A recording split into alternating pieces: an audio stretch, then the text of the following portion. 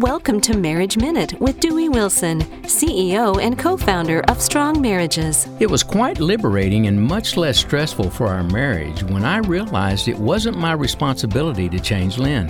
It happened years ago, shortly after the first time I heard it said that you're not responsible for others and their actions, but you are responsible to them for yours.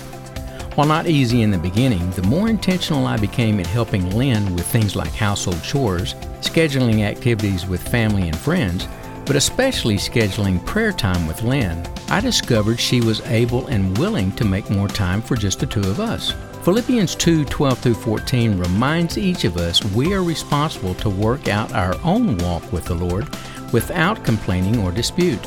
Doing so in marriage not only allows for God's will, but it also results in His good pleasure. If you would like to learn more about Strong Marriages, visit our website at strongmarriages.com.